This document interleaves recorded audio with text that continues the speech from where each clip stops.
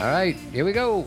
My name's Todd. And this is Cathy. Welcome back to Zen Parenting Radio. This is a podcast. Why listen to podcasts, Zen Parenting Radio? Because you'll feel outstanding. And who doesn't want to feel outstanding? And how come we're playing Sia, sweetie? Because we just went to Sia. We just went to Sia. But before we're going to give our 2 cents on the concert. I didn't really know who she was that well. That's crazy compared to you, but that's all right. But why listen to Zen Parenting Radio? Because you'll feel outstanding. And always remember our motto, which is the best predictor of a child's well-being is a parent's self-understanding. This is podcast number 335, I'm certain. You're certain of it. I dig it. And on today's show, we're going to talk about Sia. We're going to talk about unconscious bias and triggers. And obviously, we're going to give an update on the conference. But first and foremost, we're going to talk about the Sia concert. Correct. So Sia is some lady who... Okay, can I do this? No, I got it. No, I'm just kidding. Who's Sia?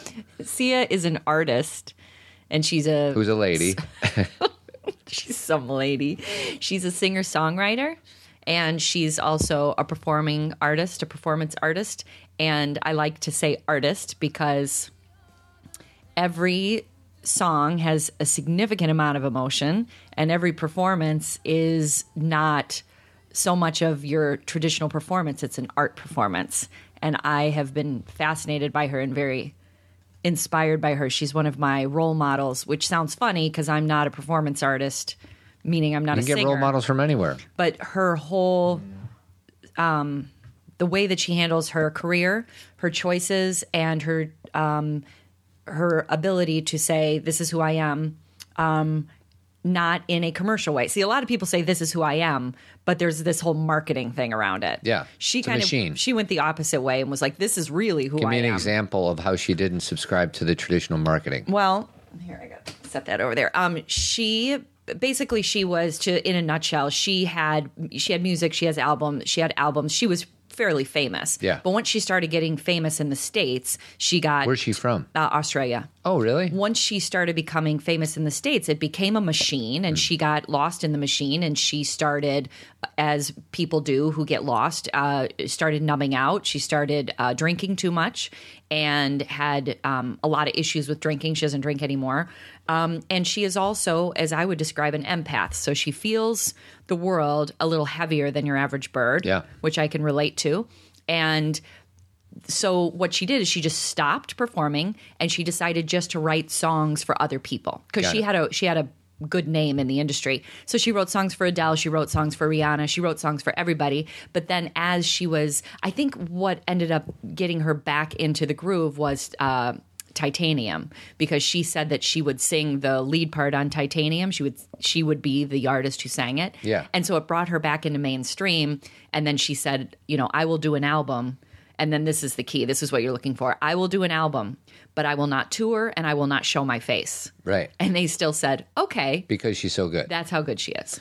So I didn't know what to expect, and the audience was mostly female and gay men. Mm-hmm. So I was certainly a minority, and his show is just walking through the crowd. You could see that it was at the United Center, which is where the Bulls and the Blackhawks play. Mm-hmm. And when you're walking through those hallways, you're used to seeing a certain clientele, and this was the opposite. So it's kind of neat.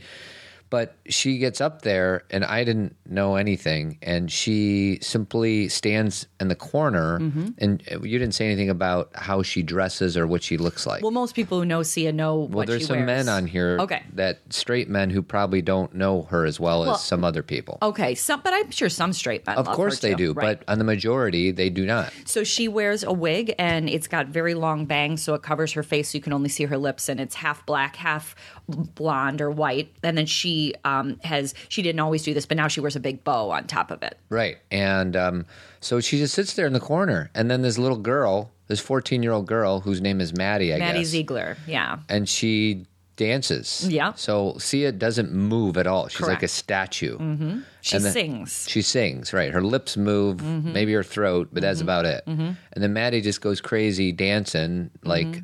I don't even know. It's just an interesting dance. And she's obviously amazingly talented, but it's not, traditionally choreographed. It's not traditionally choreographed. Very true. Right. She is.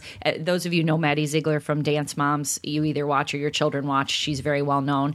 But isn't Dance Moms that show where the moms are a little nutty?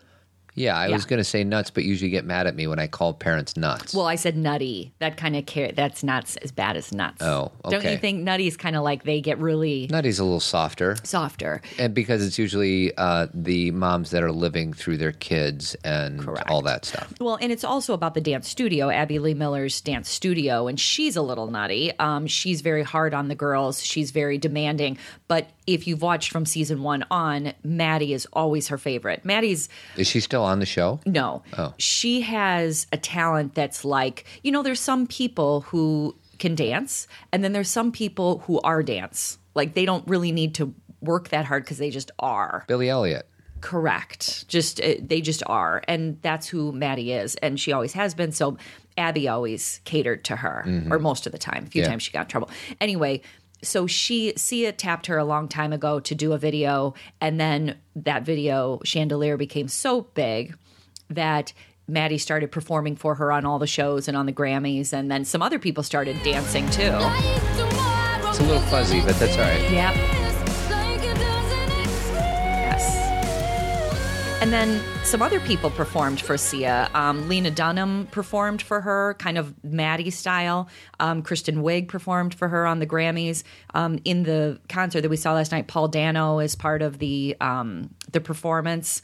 And so, it's kind of taken on. It's very unique. Very unique. So the only thing I want to say about it is that it was so different than what I'm used to. Like I think of myself as this modern man who can, but appreciate other things. But it's funny, my buddy Angel once took me to the Museum of Modern Art, which is really kind of not a place that I've never been there before. Correct. And I was completely out of my element last night. And the only reason I say that to our audience is that it's good to be pushed out of your element every now and again to expand your world.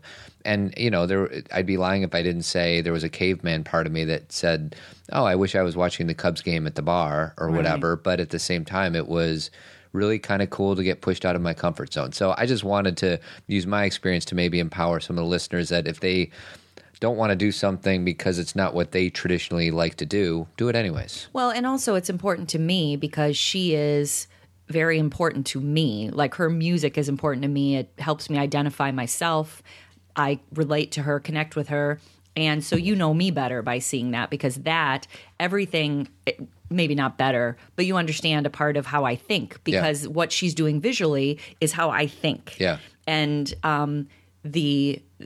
that isn't always portrayed for people. Yeah. You know what I mean? Yeah. Like it's a kind of, that's why I like musicals and that's why I like movement with song. Everything to me is visual, Right. So it was more of an artistic experience. It was. Wasn't it? It was wonderful. And we did watch the Cubs at the bar. And we watched the Cubs for the first hour and a half. Yeah. And then they lost.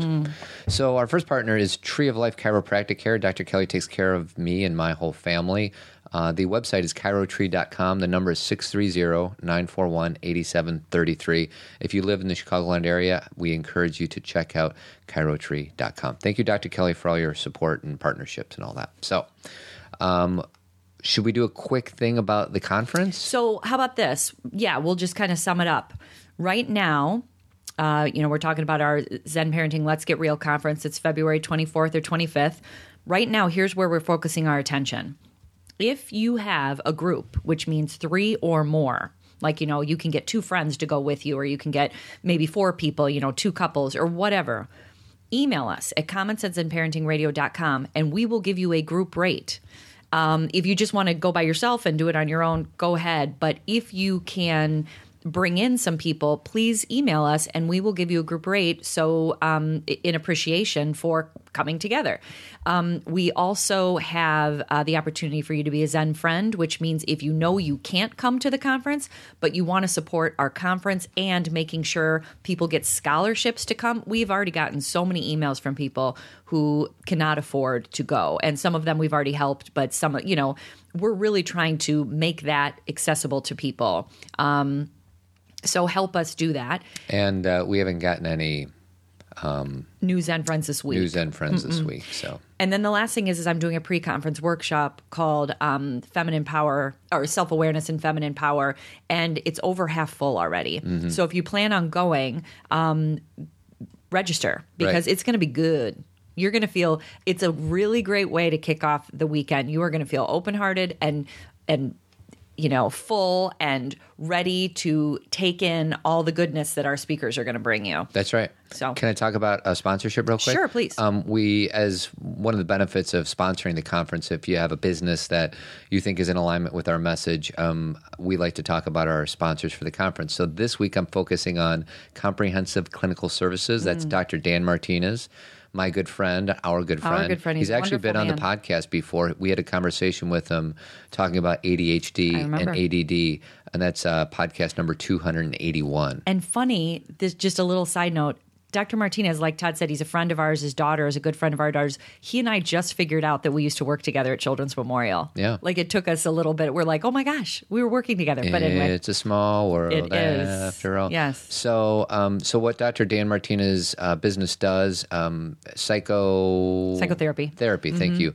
They treat children, adolescents, as well as adults, childhood disorders, anxiety, and addictions. So he's got a whole team. He's got plenty of people at his disposal, and it's a really good podcast if you want to listen to it. Number 281. So that's the deal. What's his website again? Give it again. Oh, thank you. DiscoverCCS.org. DiscoverCCS.org. So if you have a business and you want to partner up with us for the conference, I would love to hear from you. Comments at ZenParentingRadio.com. So, triggers and unconscious bias. Why don't you start? Okay, so I wanted to talk about unconscious bias because this past weekend, I did one of my absolute favorite things of the year, which is go to the Emerging Women Conference. This is my fourth year. It's one of the best put together conferences that I've ever been to, partially because it's just well done, but the other part is because it is so connected to what is important to me. The speakers who come in, the information that they share, the fact that the focus is women, it's just very grounding for me to be there. I'm always inspired when I leave. But one of the things that one of the speakers talked about, her name is Kristen Pressner. She actually has a TED Talk about gender bias. She is the Global Human Resources Director for Roche Industries. Okay? So I'm telling you that because that's an important part of what she taught. She is in charge. She's a human resources director globally. Okay? And she's a woman. And she got on stage and said, I have an unconscious bias against women. Right. So just starting that way. So for those of you who are like, oh, I have no bias, I don't see race, if she does, most of us do. We all do.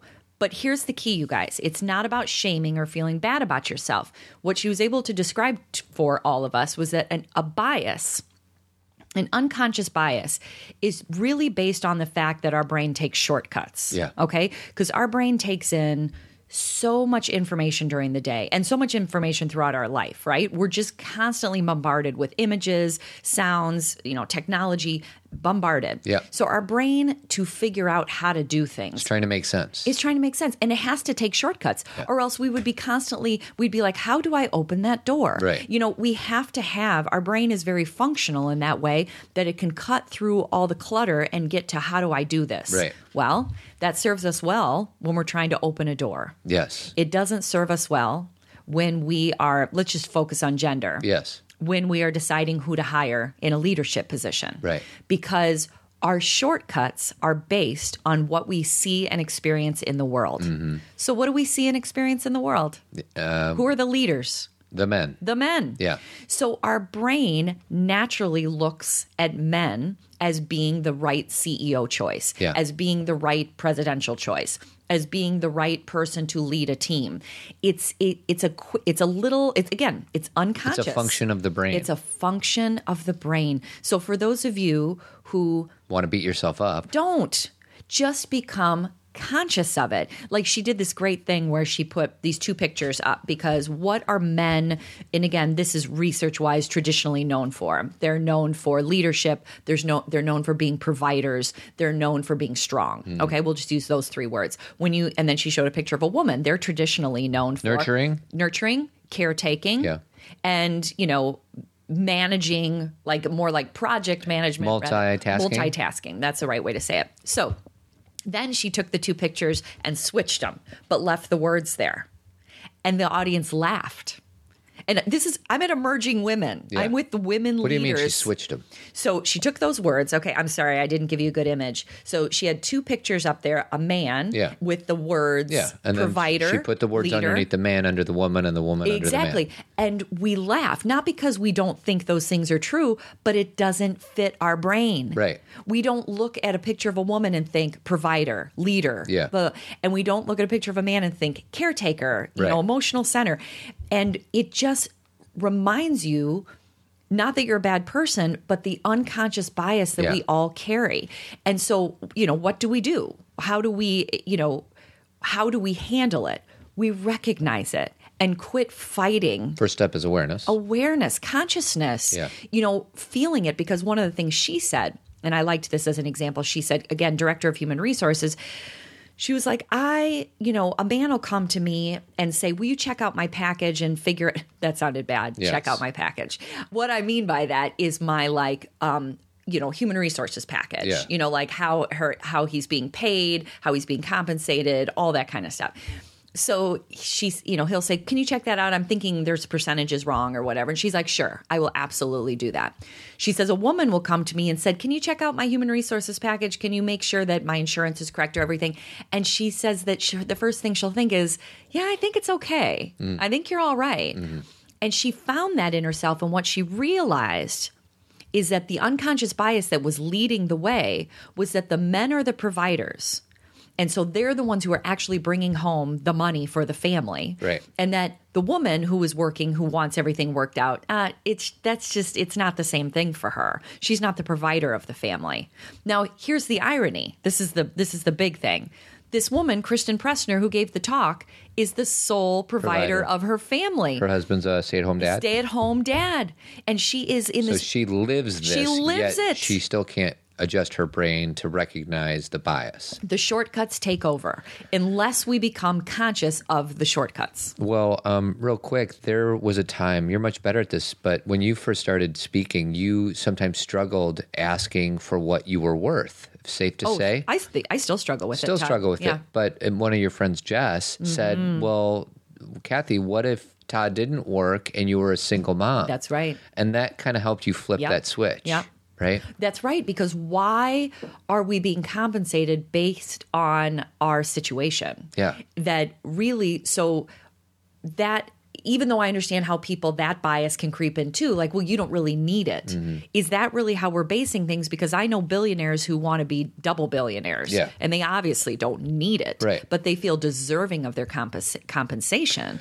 So, and that's the thing, is women don't have... Can I go back in history a little bit, just a teeny bit? Women don't have that messaging early on. Yeah. Men have that messaging given to them. Yeah. They are told to be more, and when I'm using this language, it's handed to self-serving. Us the minute that we have a memory, we are reinforced through society, through uncles, through dads, through moms, whatever.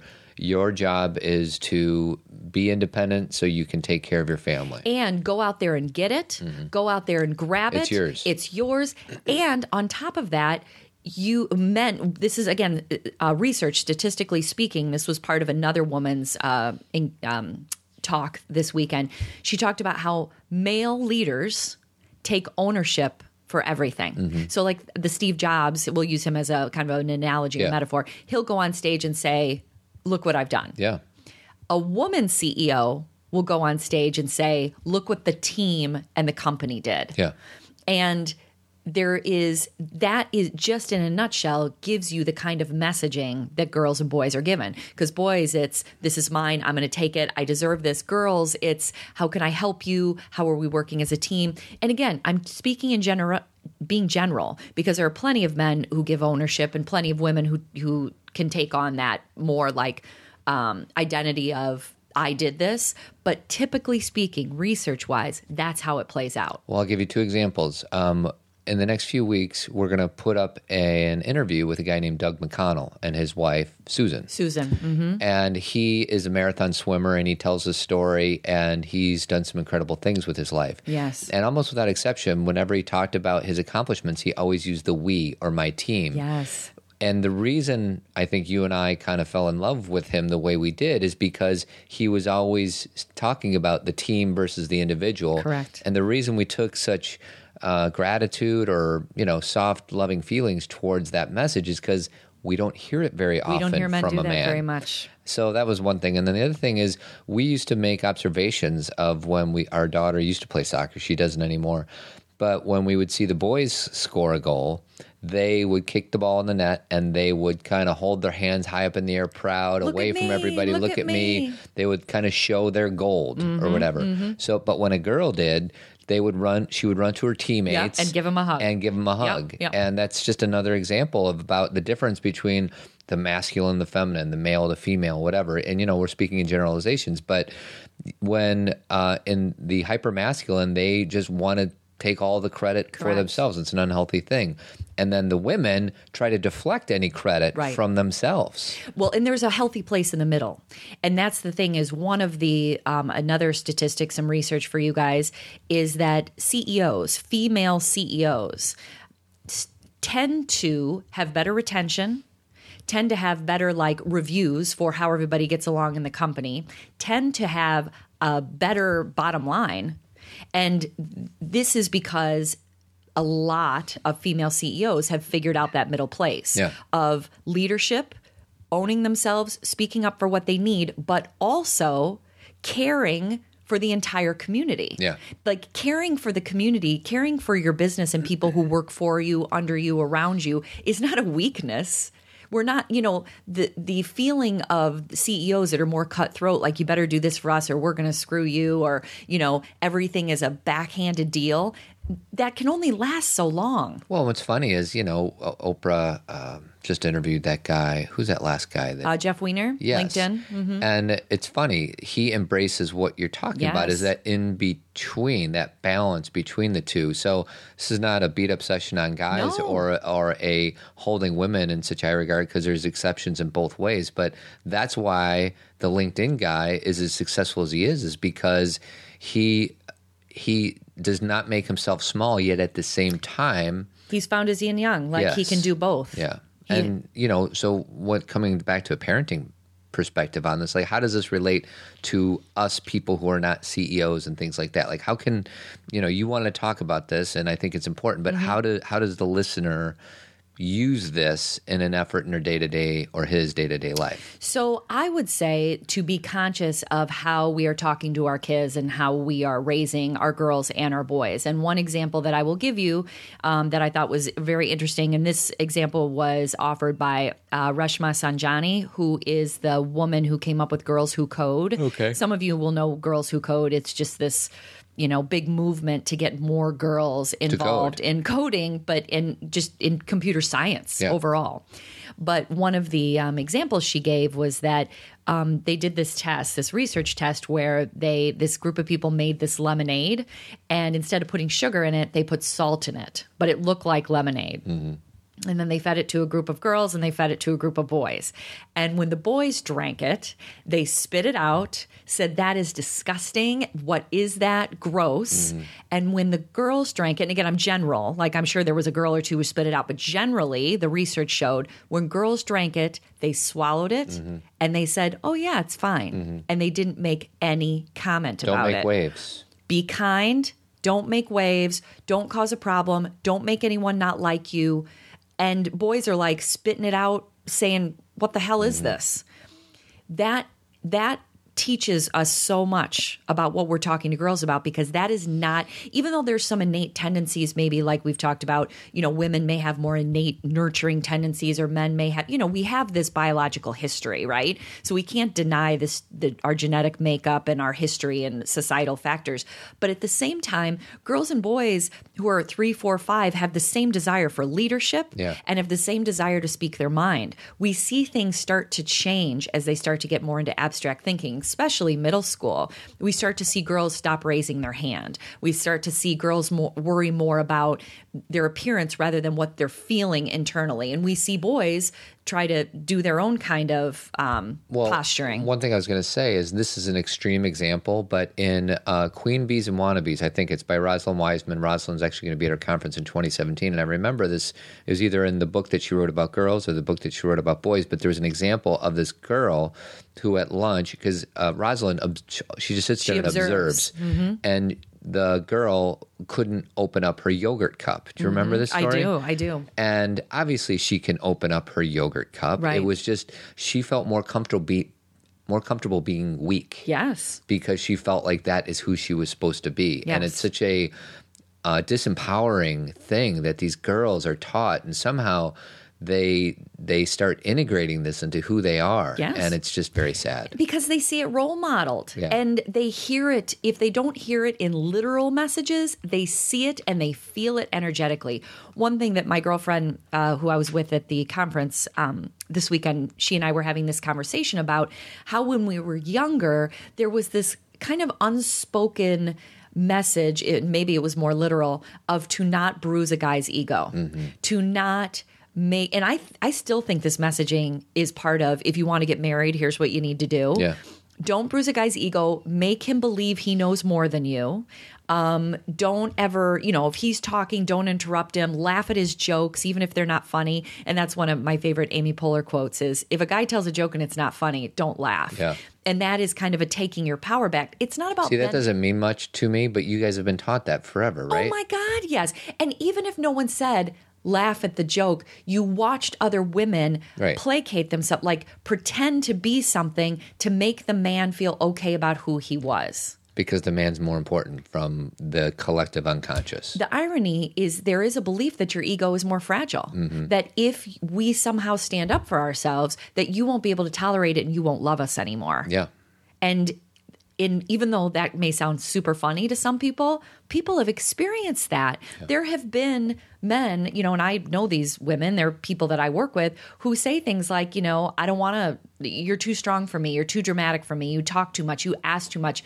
And basically what they're saying is just sit there and make me feel good. Right. Like, it's not a give and take. Yeah. And again, I keep putting out these disclaimers. This is not all men. This is about patterning. This is about, can we see the pattern in our society? There are plenty of men who want to date strong women or marry strong women. And they want, thank you. And they want a voice. They want a partner. Yeah.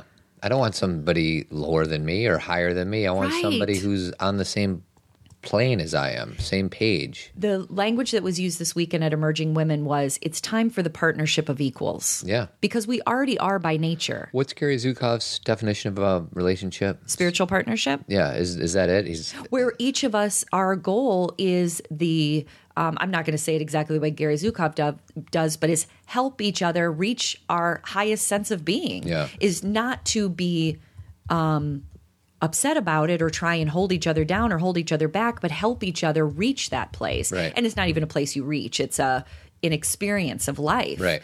And I will be honest that there have been times when my ego, just to kind of give the other side with this line of work and Todd and I working together, my ego gets bruised. And I have had to share that with Todd a lot. So it's not always you. Right. And it's kind of a yucky, shadowy thing. But once I say it out loud, I realize it's not really who I am. It's old stuff, but Todd is very gracious and listening and not throwing it back in my face later. It's just a kind of, Todd, I'm having this feeling of I'm not being seen, or I'm feeling like you're getting too much credit, and we have these conversations because it helps us in our partnership, because I have those voices of the little girl inside of you. The little girl, and that I'm second to you. Yeah. And the truth is, this business is my, when I say my business, it's ours, but this work started with my work. Yeah. And so that doesn't mean I should be above you. Sweetie, you're the CEO. I am the CEO, but I also don't need you to be below me. Right. That's the thing, is there's a partnership of equals, because Todd brings something I don't have and I bring something Todd doesn't have. And together it's balance. So Gary Zukav says a spiritual partnership is a partnership between equals for the purpose of spiritual growth. Spiritual partners use their delightful experiences together as well as their power struggles to learn about themselves and change themselves. And what's so important about that is you heard him say, and their power struggles. You power struggle and I power struggle. Yeah. The struggle does not define us. The struggle helps us stay in balance. Yeah. So when Todd and I talk about the mini meltdowns that I have or he has, or when we disconnect and have to reconnect, a lot of people will perceive that in their own relationship as what's wrong with us, something's wrong with us. The discussion and the argument is what keeps you in balance. You don't go through life with this like static way of being. Yeah. You have times where you feel out of balance and you say, okay, wait a second, we got to have this conversation. So the power struggles are a part of the balance. What else do you got before I go on to my thing? You know, I think I feel okay, but I will say one more thing because I had tears about it. At the last debate, there was a moment when one candidate said to the other, and that's why you should be in jail. Mm-hmm. And I was watching with one of my daughters, and I actually started to cry. And it wasn't like cry like, oh, he got a zinger in there. It wasn't cry like, oh, no, this is going to go bad. It was a historical cry for humiliation. And I think I'm going to speak as like female humiliation of get in your place, stay down, stop speaking up. I control you. Yeah. I have power over you, and I will literally put you in jail. And my head's tingling right now because it was such a visceral reaction. I didn't cry any other time during the debate. And I don't even think JC knew that I was crying, but it hurt me so deeply. And I want us to understand. I wanted to throw that out because it's something that I wrote down when Kristen Pressner was talking about how I was able to re-relate that experience and understand how these unconscious bias or these things that we don't allow someone to be in a leadership role or what we think is more powerful or stronger or better, and how there's this right now we're at a really big change in the world. So for the Eckhart people out there, would you say that he activated your pain body? Absolutely. Yeah. He activated a deep thing in a pain body. I'll just use your language. My pain body. What is a pain body? Can you describe it? The pain body is the place, and again, you can think about it like the way we do chakras. It's not like something you're going to find on an MRI, but it's the energetic centers of us. It's a piece of us that contains all of our trauma, all of our history, all of the things that maybe we haven't released, emotional experiences, and it is what often keeps us stuck, but often can help us relate to others. But it is our triggering mechanism. See, what's interesting is the way you defined it is the way I defined shadow, right? It's very similar because I remember Eckhart uses the term pain body in the book A New Earth, but I've been using the word shadow, but it seems like it's the same thing. And the relationship between a shadow and a wound, in our men's work, we talk a lot about, you get wounded as a young boy or as a young girl, it doesn't matter. And what you do is you try to compensate for that wound by either repressing or inflating some other part of you. Correct. Through your shadow. Correct. So it's anyways. And the way that Debbie Ford, who wrote The Shadow Effect and who was talking about shadow way before anyone else was bringing it mainstream, and she has since passed away, but she talked about it's kind of like trying to put your body over the top of a beach ball in water. You're covering it with your body, but what's going to happen to that beach ball? It's going to it's going to slip out from under you when you lose your balance. Well, and what this is, we talk about this a lot in the men's work that I do, is you want to keep your shadow in front of you. Correct. And this is exactly what we're talking about, is the unconscious bias. Yes. If you have an awareness of it, yes, it is in front of you and you can address it and deal with it and navigate through it and know what work you have to do.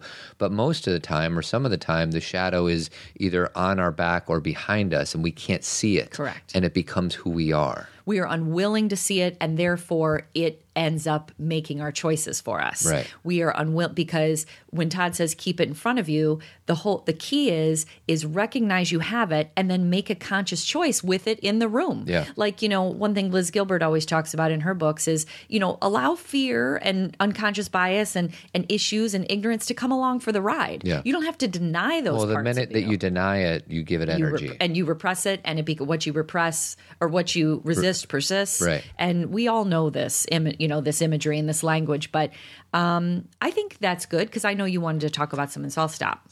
So our second partner is John J. Kelly Dentistry. He treats our family twice a year, and then for the cleanings, but also he helps our daughters with their smile design, which relates to their airway and things like that. So if you're a listener and you live in the Chicagoland area, I encourage you to check out John J. Kelly Dentistry, and his website is chicagodentistonline.com. And I forgot to tell you, I did some movie quotes, and I want to know if you know what quote this movie is from. I have a few queued up. Okay, cool. What are you doing? No, get off. Get off. See, you got to make my bunk.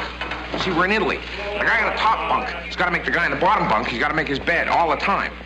See, it's in the regulations. See, if we were in Germany, I would have to make yours. But we're in Italy, so you got to make mine. It's the regulations. It's regulations. I know it. What is it? Stripes. Do you know how I got it? Because this morning when we were walking Skylar to school, you tripped on the sidewalk block.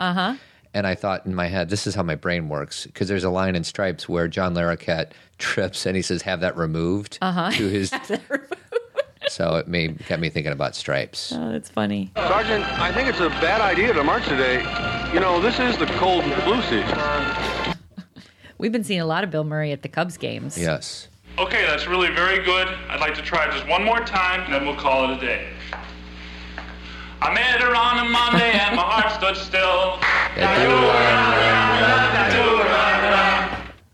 We even did you guys couldn't see us, but we actually did the actions with our arms. In the city, my hobbies are fast cars and fast women. Because that's why my guys in my car club call me the Cruiser. You should call him the dork. Knock it off. It's so mean. It is, and I shouldn't even laugh because but it's a movie. We got to give ourselves permission to laugh at unkind things. I know. Well, you know what? Lighten up, Francis. Yeah, lighten up, Francis. Todd says that to me all the time. Here's the thing: permission to laugh at unkind things. This is. I won't take this too far because it could go in many ways, but this is the whole PC debate. Yeah. Here's the thing. What's nice about movies and music and things that are for entertainment value is it allows us to release those feelings of I need to laugh at this. If we were in a room, go ahead. But if there was someone across from me and they were speaking their mind, I would never make them feel uncomfortable because that is not decent. Right. That is not common decency. So as human beings, do we have permission to laugh at a movie that we never in the world would laugh if it happened in a room? Yes, because it's a natural instinctual reaction. Yeah, because there's some stuff that's funny. As long as it's fake pretend movies, no problem. That is what it means to have your shadow in front of you, is when you know you're watching a movie, this is entertainment, nobody is being hurt. And again, someone could come in and say, well, the movie perpetuates the stereotypes. I get it. I see the big picture. I really do. But let's go back to Todd and I saw Stripes when we were like in 6th grade. So we have... I think it was younger than that. Really? I think it was like 1980 or something like that. Well, I know it was my dad's like absolute favorite movie, and I couldn't watch it until it came on the movie channel, and I probably shouldn't have even watched it. No, some nudity, a lot of swearing. Yeah. Aren't you going too fast? Oh, it's not the speed, really, so much. I just wish I hadn't drunk all that cough syrup this morning, you know? No, that's what part that's from? I don't. No, it's in the cab. I was going to say it's at the beginning before they go away, too. Okay, last Stripes quote. Okay. An army without leaders is like a foot without a big toe. And so... All right, enough of that. All right, so I want to talk about triggers, which kind of falls into the commentary that we've been sharing for the first half hour of this podcast. So, sweetie. Yes. What... Because this is kind of like my own therapy. So you're going to be my therapist. Oh, boy. And I'm going to kind of tell you what I think a trigger is. But what is a trigger? How would you define it? It's something that we see, hear, experience that provokes or exacerbates or stirs up a part of ourselves that is either in pain or we had a trauma or a historical experience, even if we've worked through it and I don't usually use the word healed anymore, but we've dealt with it. Sometimes seeing a similar thing or hearing a similar thing can trigger that feeling in us and provoke us to have the same emotional experience we did when we experienced it the first time. I think everything you said is absolutely correct, but tell me if you think this is also right. I think it's when there's a stimulus and there's an overreaction to something. Like if something were to happen to you as a 44-year-old person and it would be bothersome, but it bothers you even more than just the behavior in a vacuum. Yes, do you know what I mean? There is truth in that. The only thing that I would want to be careful of is when you say there's an overreaction, it makes it sound like the person who is overreacting is doing something wrong. Right. And they are not even fully conscious of what's happening because their body has a memory. And I'm saying their body, it could be their mind too, but the body carries a lot of these memories. Right. And so their overreaction is not them being incapable or unable of handling things. Right. It's that they have overreaction a trauma. is probably the wrong word. But if it happened to somebody else, then they may not have the same reaction. For example, let me get really, into it here. If someone has been sexually abused or raped, them watching a scene of someone being sexually assaulted is going to trigger them in a way that may not trigger someone who hasn't been sexually assaulted or raped. Or to give it even a lighter example, if you're driving down a 2-lane highway and I happen to have survived this horrific car accident, and the car the upcoming car just kind of inches over just for a second, and I freak out. Versus if I never had any car accident, your body has no muscle memory of that. No big deal. Yeah, so you wouldn't experience. It's why Todd. It goes back to that beginning thing that you and I figured out early in our marriage is just because something doesn't bother you, doesn't mean it shouldn't bother me because we have different life experiences, right? Not just the real basic, what our jobs are, where we grew up, but our genders are different.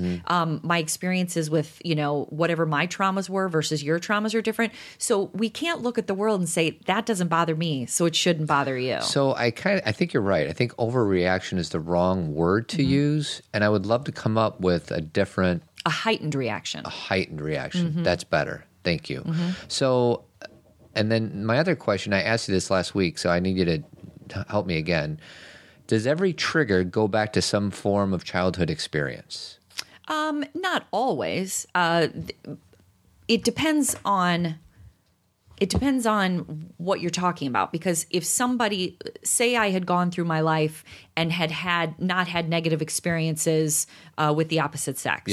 And then when I was in my 20s, I was in an abusive relationship or had a negative experience or was sexually assaulted in some way, then I'm going to have a trigger, and that was not right. It was just later on in exactly. life. So what about this? Does every trigger go back to some previous experience? By definition. By definition. Yeah. Okay, got it. Either previous experience or unconscious experience, meaning we could have been raised in such a way that the energy we felt in our homes, the things that we witnessed or experienced or filtered through our brain created a way of seeing and experiencing the world. Yeah. So someone may say, like, for example, there's a lot of people who, right now, this is a good one, who walk around feeling very unsafe. Yeah. And they think they're unsafe or that, something's going to happen to them and maybe nothing has ever happened to them, but the messaging they got when they were young was the world is not safe. Yeah. So there's not a specific trauma, but there's like trauma by paper cut. You know what I mean? Yeah. Where they were given enough of this information over and over again, like little cuts, that it became a trauma. Well, yeah. And it's funny, most of the trauma are from little cuts. Often, right? Yes. So enter the tournament of bad, because I want to kind of play with this idea of triggers with my own tournament of bad. But first. Tournament of bad. Tournament of bad. Tournament of bad. So for those of you guys who haven't heard our show and us talk about tournament of bad, there's just little annoyances that bother us in a day-to-day life. So here's some things that I've been wanting to share in my tournament of bad that just haven't gotten around to. Okay. I have a friend, his name's Dean, and he always says that, I'll invite him somewhere, and he'll either say who's going or that he'll probably be there. It drives me nuts. So the reason it drives me nuts, I think, and I love Dean. I've known him for most of my life. Yes, he's a wonderful guy.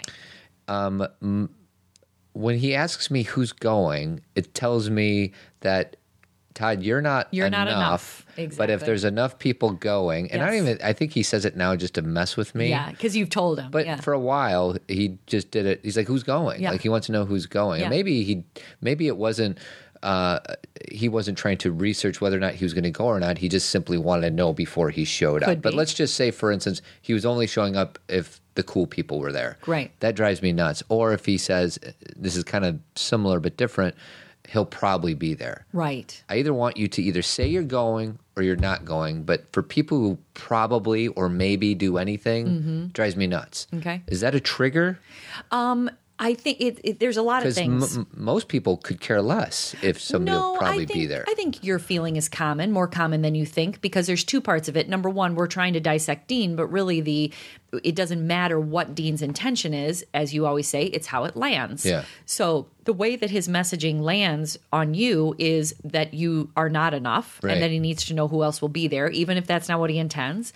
And then the second thing is you are one of those people who has dedicated your life to showing up on time Yes. and being fully responsible to your own detriment. Yes. You have put other people first. So when other people put, and I'm not saying he's putting himself first always in the healthiest way, Right. but when he's like, I'm going to decide when the time comes Yeah. and worry less about what you think and worry more about what I think, it rubs you the wrong way because you Do not give myself permission. you have sacrificed your whole life. You have driven on the shoulder to get somewhere on time. You have, I given don't up wanna be time late. with me or your daughters to get to a meeting that you don't even really need to be at. And my childhood memory might be, I don't even know because I was older. I think the younger you are with the memories, the more Yeah. impactful they are. But Me when I was too. 16 years old, I worked at Dominic's, which is a grocery store, and it was my very first day. And on that first day, in the morning, I worked in the afternoon. In the morning, we went to a water park in Rockford, Illinois. And I said, Dad, just so you know, my first day is at 5:00, and I just make sure I get back. Right. Maybe I was 15. I don't know.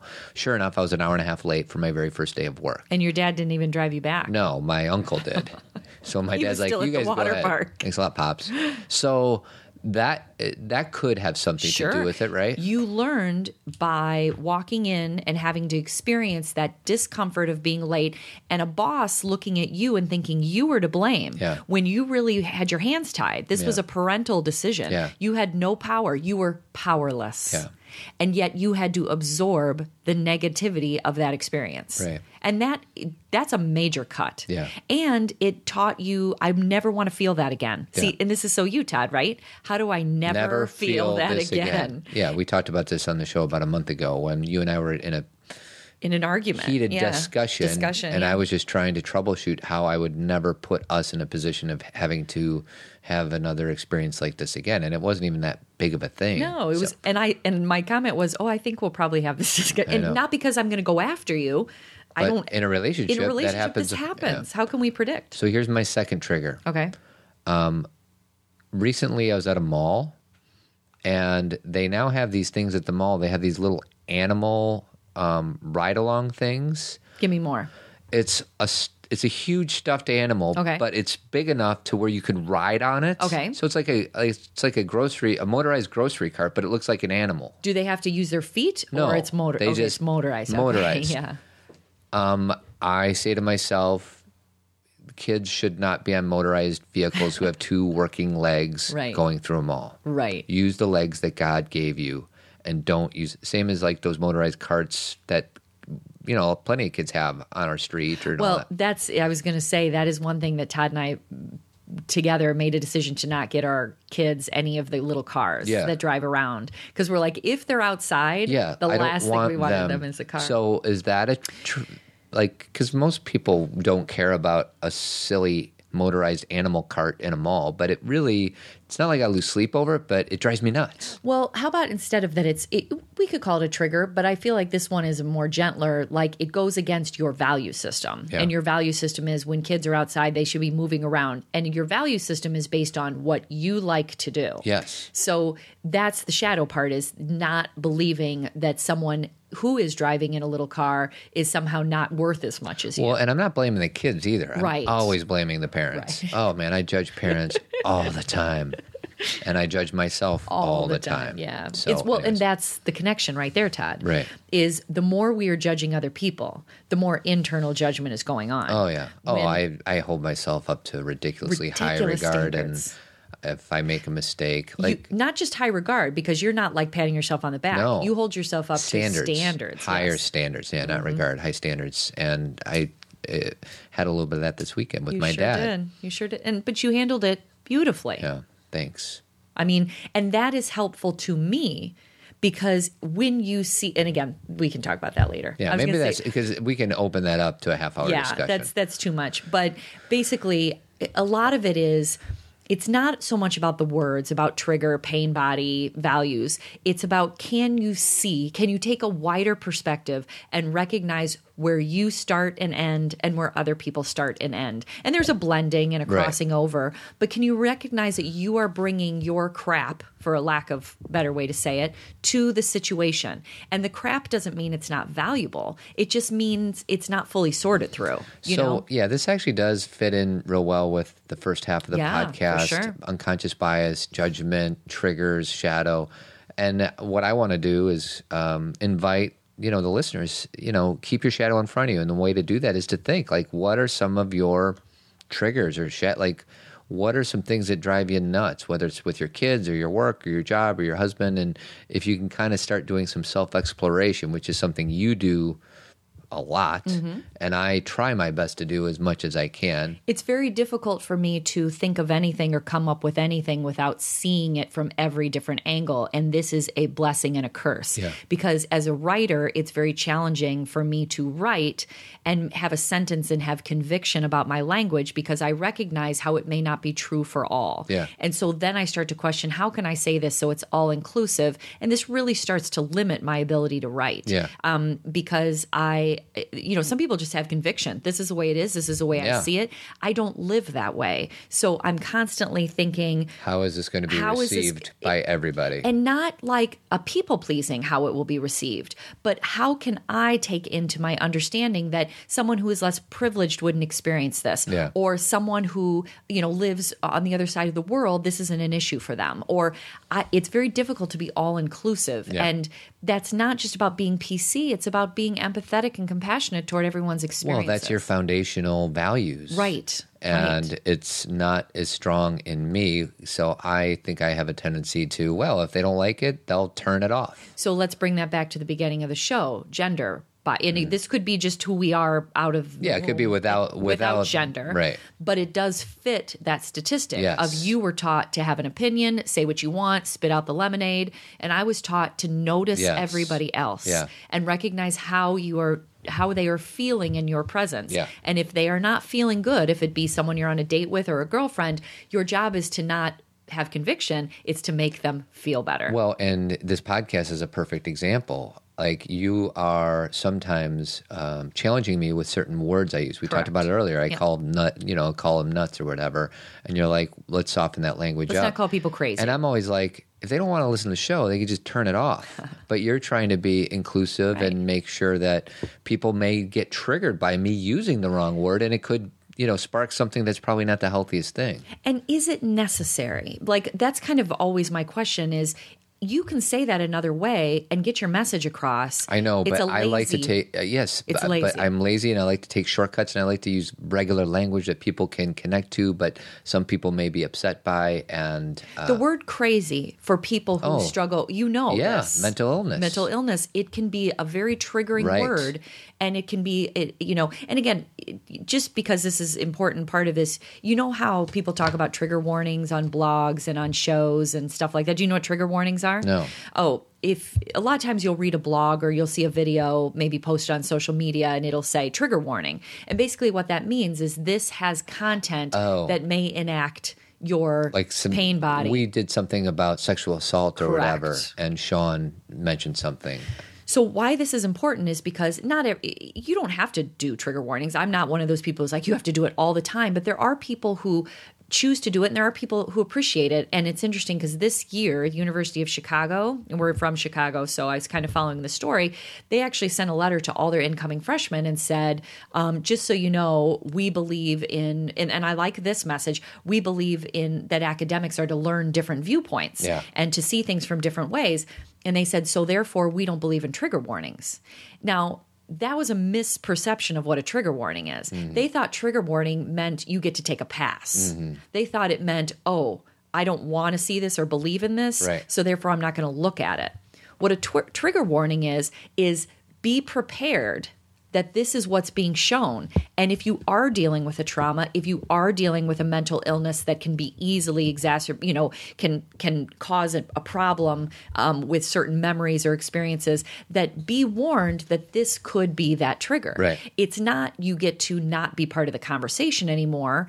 We have to have a respect for people's inner experience. Right. We're very surfacey. Right. And we can keep going with this, but I would say, like, if I have to be concerned over every single person's experience of something I say, I would never say anything. Well, but let me give you an example of how I used it. Okay. Last year when I was talking about sexual assault in my classroom at Dominican, and The Hunting Ground came out, and the video that Lady Gaga and Diane Warren did, which was really graphic and actually shows 3 women being sexually assaulted. Like they don't hold back in this video. So before I played it, I said to my class, sexual assault is shown in this video. If there's anybody that would like to not see it or put their head down, you have full permission. Nobody did that. But I have a respect for their experience. For sure. But that's all. That's the only time I did a trigger warning last year, because I'm not showing a lot of graphic material. Right. So we just can't let the pendulum go so far that we get so over, hyper about it, hyper aware. All right, you ready for a question? Yes.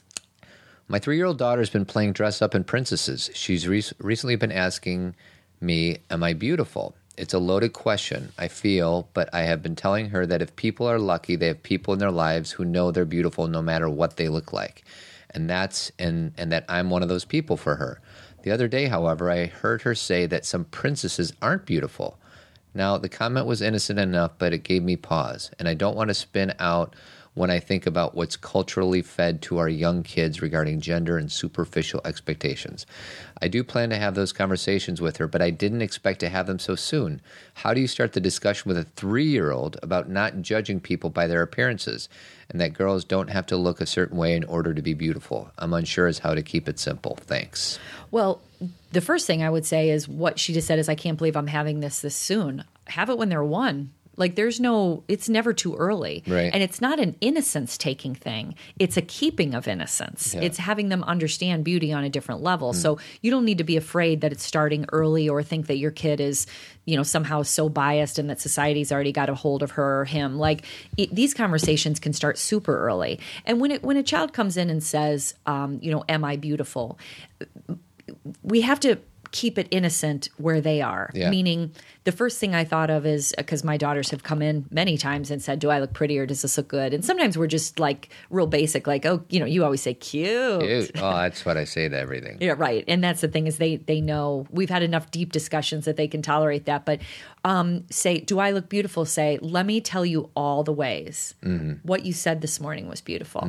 You picked out this shirt, so I know that this is what's beautiful to your heart. Your toes are beautiful. Your decision making. So you're not trying to be, you don't have to go into teacher mode and be like, let me tell you what beautiful means.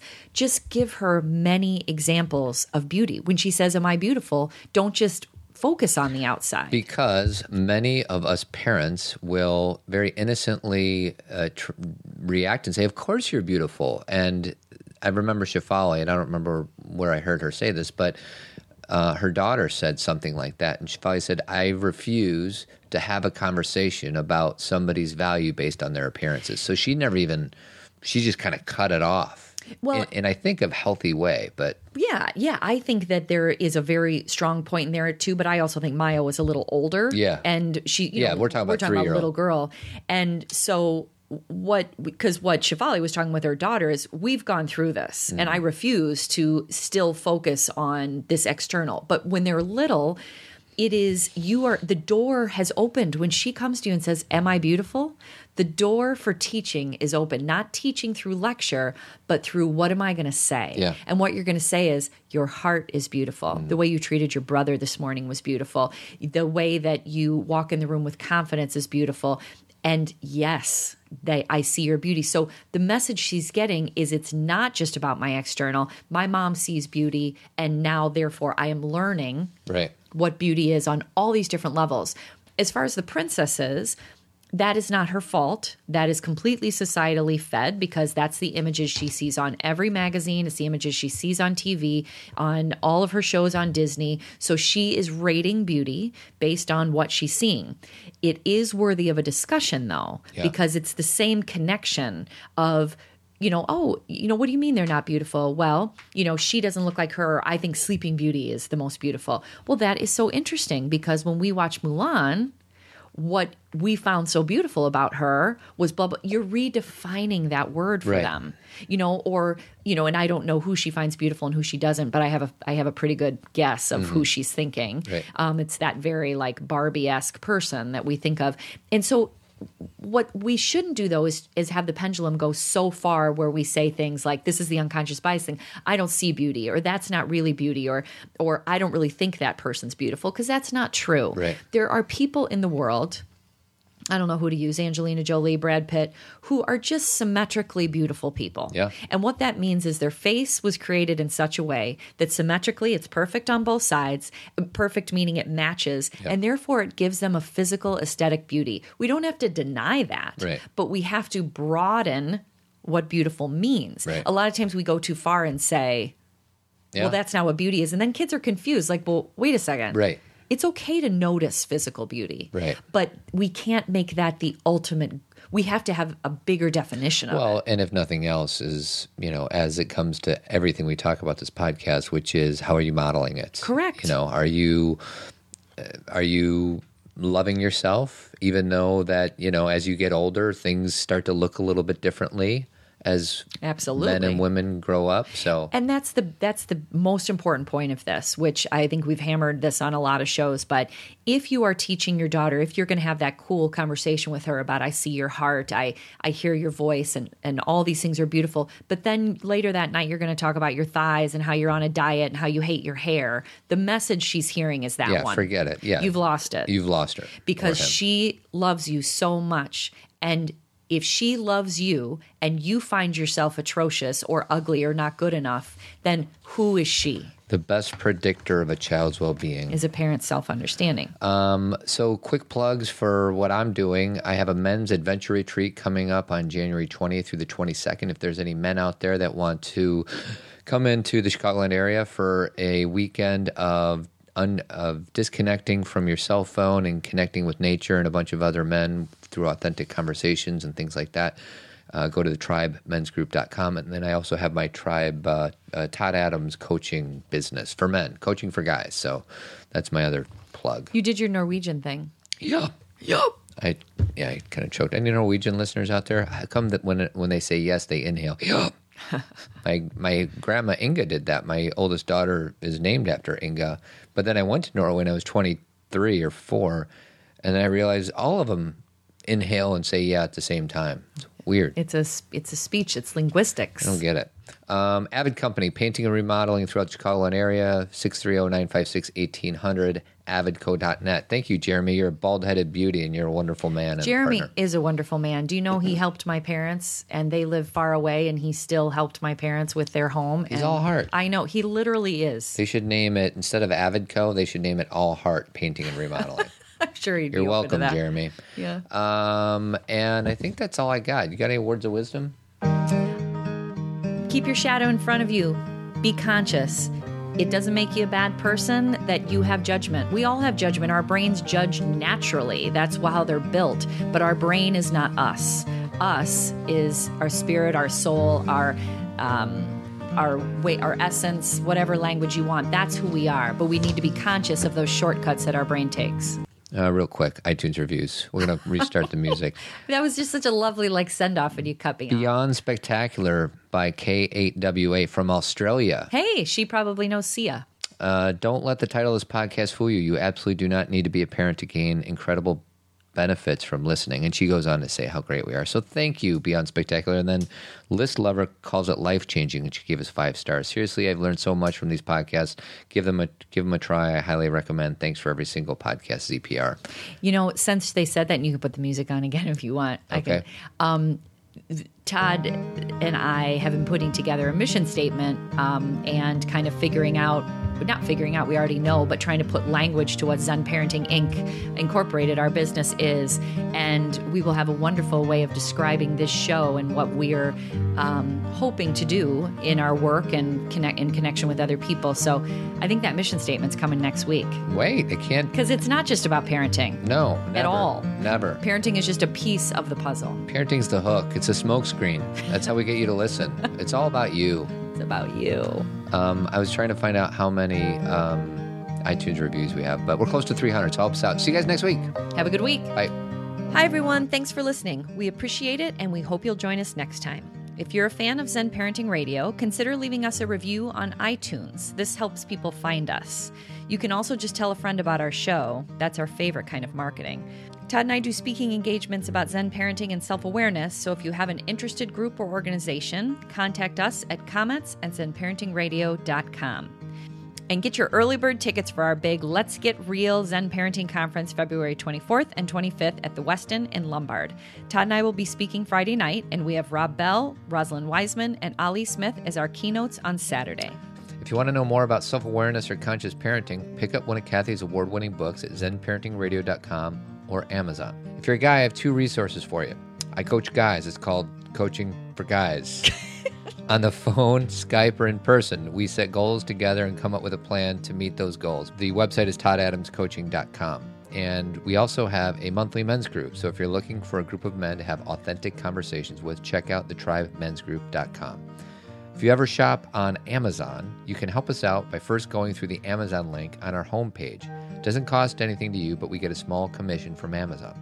If you want an amazing vehicle to teach your kids about money management, go to the lower right-hand side of our homepage and click on the FamZoo logo and enter Zen Finance as a promo code. I want to give a special thanks to our 3 partners, Tree of Life Chiropractic Care, John J. Kelly Dentistry, and Avid Painting and Remodeling. Thanks for your love and support. Keep on trucking.